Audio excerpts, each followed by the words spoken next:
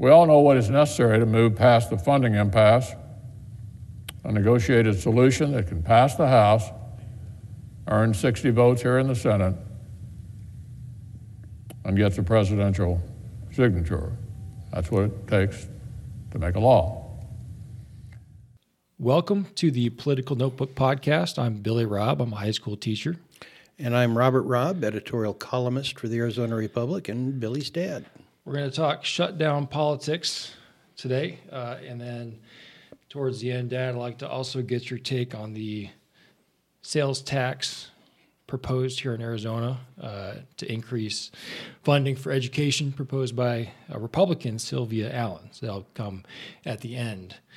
But recording this on a Sunday on day 23 of the government shutdown, the longest shutdown in American history. And while state funds and site fees are keeping the Grand Canyon open here in Arizona, we've been hearing a lot of stories in the news about federal workers not getting paid and other problems as the shutdown continues. And Trump has recently feigned, I guess he was feigned that he might declare a national emergency. Do you think there's any, is there any teeth to that threat, do you think? I think there is. It seemed like he backed down, but it's still a looming possibility that he will declare a national emergency. Yes, and it is not, he has some legal grounds for it. The Congress has unfortunately shirked its duty and delegated enormous national emergency powers to the presidency, one of which is to authorize military construction funds to be expended even when Congress has not acted. And that would be there in the Pentagon right now if he was to do that. Well, my first question is that it kind of ties back to a couple podcast episodes ago. We talked about how the Senate has ceded a lot of its power and would do well to reassert its power. But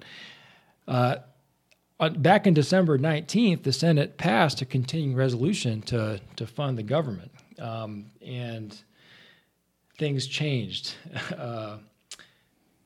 Why did they sign it then, and why aren't they doing it again? Trump had given every indication to Senate Majority Leader Mitch McConnell that what McConnell was bringing to the floor of the Senate was acceptable to the president and would be signed. It did not expressly authorize $5.7 billion to build additional physical barriers on the border, although it did have quite a bit of money for border security. After the Senate actually took a voice vote. It was not considered a controversial measure. Everybody thought it was done. And afterwards, Trump reneged and said he would not sign it, urged the House instead to pass a funding bill for the remainder of the year for the remaining agencies that don't have one. That included $5.7 billion expressly for additional physical barriers, and Democrats in the Senate won't accept that. And kind of the common wisdom is that Trump changed his tune because of pressure from his base, or at least the base voicing their opinions on conservative talk radio. Do you think that's what nudges him, or do you think he, because it's kind of the same thing that happened a year ago. We had, I remember a year ago talking about shutdown politics. Is that what is he thinking? Okay, I can just do this, but then he gets backlash from his base through these outlets or through someone in his inner circle, and then he changes his tune, or is he trying to cause chaos intentionally? Or I don't pretend to understand what goes on in the noggin of the current president of the United States. He is erratic in behavior on a wide number of fronts, highly reactive to whatever is occurring in the moment, rather than pursuing long-term strategies. So whether it was the adverse reaction from the Republican base, or whether it was simply that he changed his mind, or that McConnell read too much into what the president and his people were before. I don't know, but clearly his administration had given Mitch McConnell every reason to believe that he would sign what McConnell brought to the floor. And now McConnell has just basically, from the Senate majority standpoint in the Senate, completely withdrawn from the discussions and given Trump all the cards and said basically the Democrats and Trump have to come to an agreement, and if they do, we'll bring it to the floor. I think that's a mistake, both because I think it empowers Trump too much, but it also takes the Senate majority out of the action. And I don't know why a majority party would want to take themselves out of the action, but that is where McConnell is right now. Have our senators here in Arizona, Sinema or Martha McSally, been vocal or expressed? Is there any chance that McSally would call for holding a vote or taking that move to reassert Senate authority, regardless of what the president's trying to push? I believe as time goes on, Republicans in the Senate will feel pressure and the need to act. Rob Portman, a Republican senator from Ohio, has introduced legislation which would create the deal that most people think would be the best sweet spot, and that is to go ahead and fund the physical barriers that the president is asking for, but also provide legal status for children who were brought to this country legally as children. Both Sinema and McSally have a track record of bucking their party to vote to keep the government open. Neither one of them have, to my knowledge, entered into the fray and proposed a solution. But I think both of them are likely to be part of those behind the scenes, if not publicly, pushing for a solution and a practical vote to keep the government open rather than continue to make an ideological point. But can that vote even happen without the approval or allowance of Mitch McConnell, the Senate Majority Leader? Well, there are discharge petitions, but I don't think that's likely to occur in this case. So really the game is all about getting Mitch McConnell to bend and hold something over the desires of the president. Either that or the increasing pressure for action causes the president to moderate his position or to act unilaterally, to declare a national emergency, begin doing the physical barrier, go ahead and approve a budget bill that doesn't include it and then litigate it. I think McConnell would be wiser to leave a more of an open door to the Senate acting before the president says that he supports something, because doing that could put pressure on the president to do so. Right.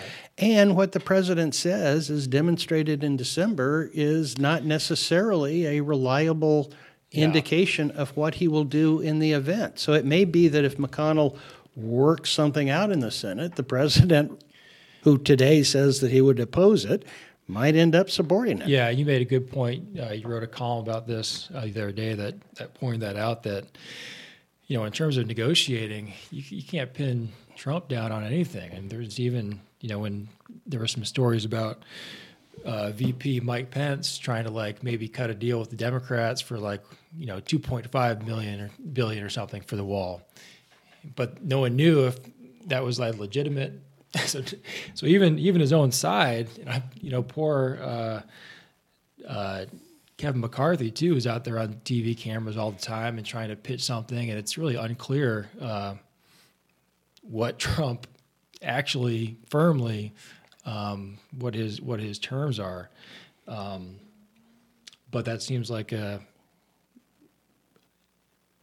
I think the best option is getting, hey, let's put a solution out here.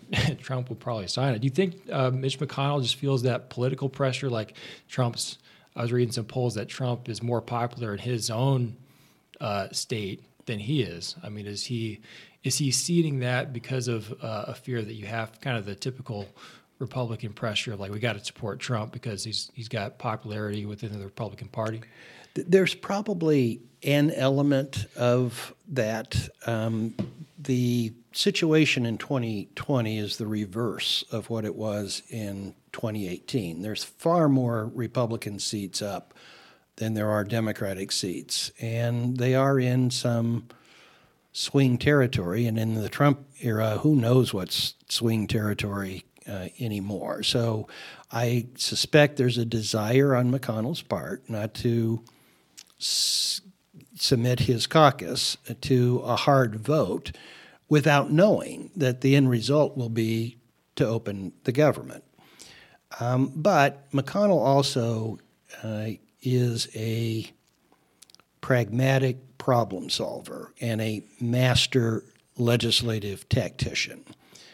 And I think he, at this point, believes that the quickest and surest way to an end game that opens up the government, that causes the least amount of political damage to his caucus, is to stay out of it and to say Trump and the Democrats have to come to an agreement. Right. So I think it's both being protective of perhaps himself, but certainly his caucus members, but also a belief that negotiating this in the Senate at present between Republicans and Democrats doesn't get you anywhere, because that's what they did in December. Unless they all agree to override a veto if it happens. And the odds of getting enough Republican votes to do that in the Senate and the House are not very good. Right. So how long do you think this drags on before either a national emergency or some give on the Republican side? Do you think this shutdown could go on for months? I do not. I think the inequities and hardship being imposed on federal employees will be of increasing political importance. It's just wrong to subject people to not getting a paycheck or being asked to work without a paycheck because the politicians didn't do their job. Yeah. That's a tough thing to sustain.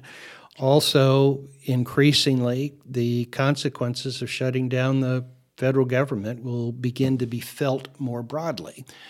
I met last week with a senior lawyer at a large corporation who has a transaction. They're trying to sell one of their divisions that requires FTC, Federal Trade Commission's antitrust approval. They're on furlough. Right. So so these kind of consequences will begin to build.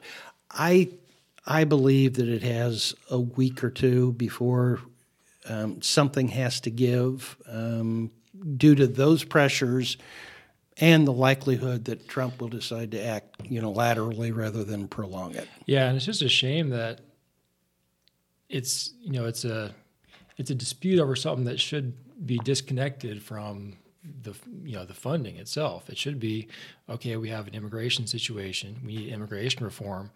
Let's discuss, debate, compromise, and come up with a deal. I think a deal is there to be had in terms of policy, but just the politics and the way the Congress functions now, it just all comes to a standstill And given pass a where budget. we are politically in the impasse, I actually think the Democrats have made a reasonable proposal in terms of the next step, which is to fund for the remainder of the year all the agencies other than Homeland Security, which is where the border wall funding is embedded, and do a short-term continuing resolution for Homeland Security while you continue this fight, and to see whether there's a discrete deal that's available or achievable just with respect to the border wall and some other kind of immigration reform. Yeah. Well, let's transition here to Arizona focus. And our legislature picks back up again this week.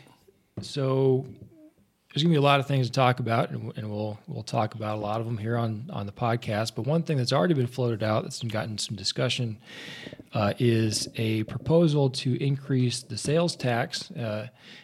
Right now, it's Prop 301 has a 0.6% sales tax, and that is being proposed to bring it up to a whole 1%. That would raise $1 billion for public education, not just K-12, but also some for the community colleges and universities. You've proposed a couple different versions of tax increases. You're for a tax increase to pay for public education. How is this? Does this have any similarities to the plan you've proposed, which you call a consumption tax? And would you support this plan as Sylvia Allen has laid out in the op-ed? I would not. I do support a consumption tax, a general consumption tax increase, which this would be, with either the proceeds earmarked, or with proceeds general allocated as the legislature decides. And I will even consider breaking a long-standing principle of mine and would consider supporting one that was earmarked for K-12 education. This particular proposal only modestly increases funding for K-12 education over what it already gets from Proposition 301. And it increases significantly what the universities and the community colleges get.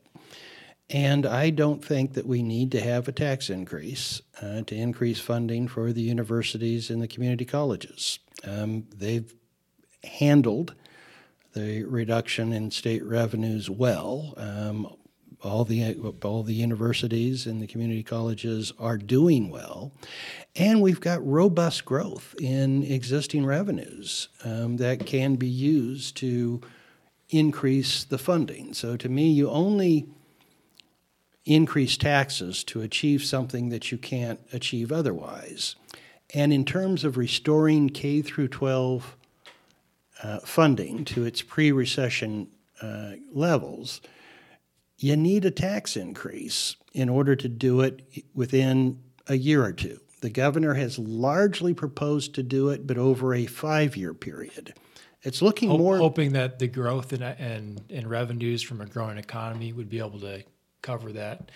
Is that any chance of getting to the level that it would, even in 5 years? Right now, I was skeptical when it was originally proposed, but right now, and based upon reasonable projections of future growth, there would be the money to do what the governor proposes, which over a 5-year period would largely restore operational funding for K through 12 schools to what they were pre-recession. There would still be a shortage in capital funding to build new schools or make major repairs to existing schools. So it wouldn't get completely there.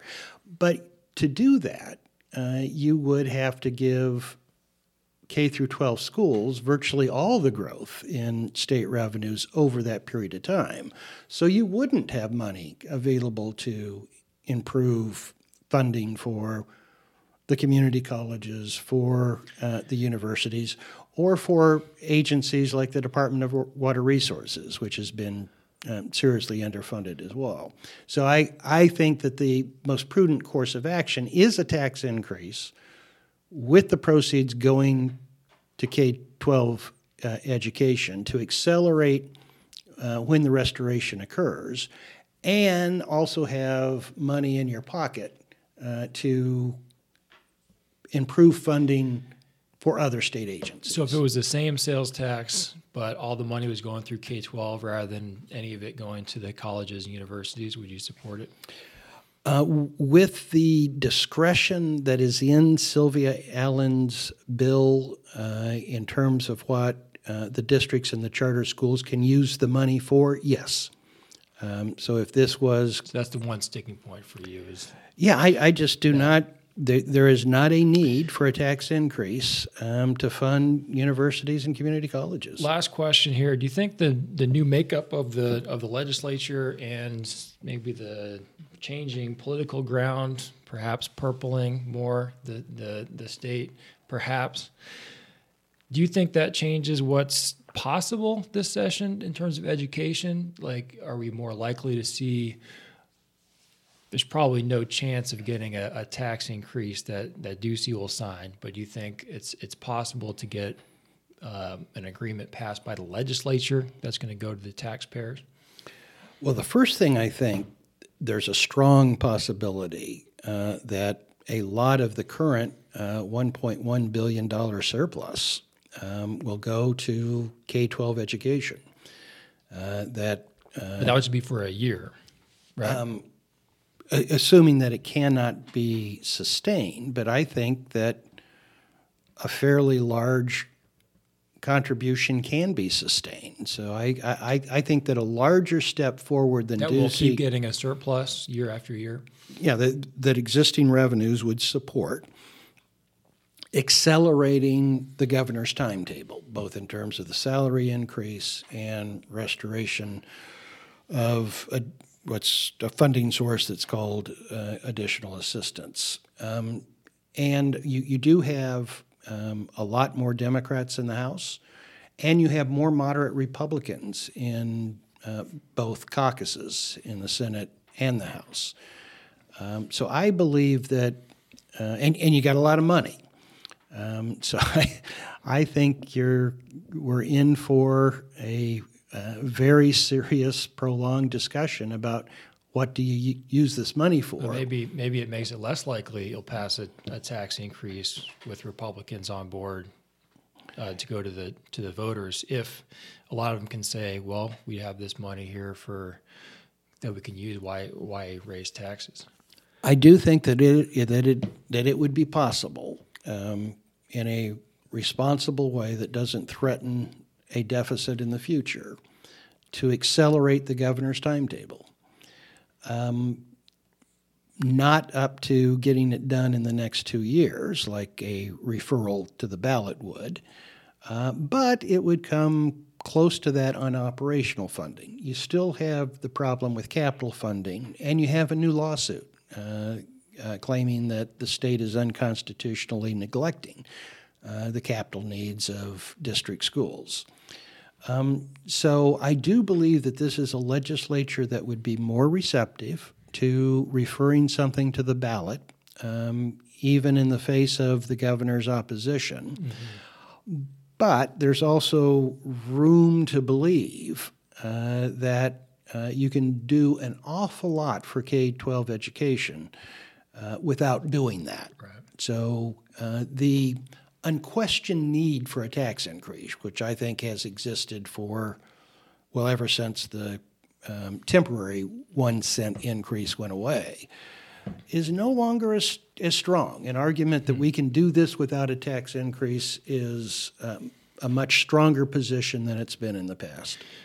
Well, I won't ask you to predict what Governor Ducey is going to say in a State of the State, because that's happening tomorrow, and by the time a lot of our listeners are listening to this, it will have already happened. But I'm sure we'll talk about what kind of tone he sets coming out and issues upcoming in the legislature.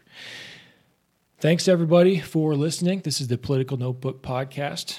You can catch us on any podcasting app, Stitcher, iTunes, SoundCloud. Thank you again.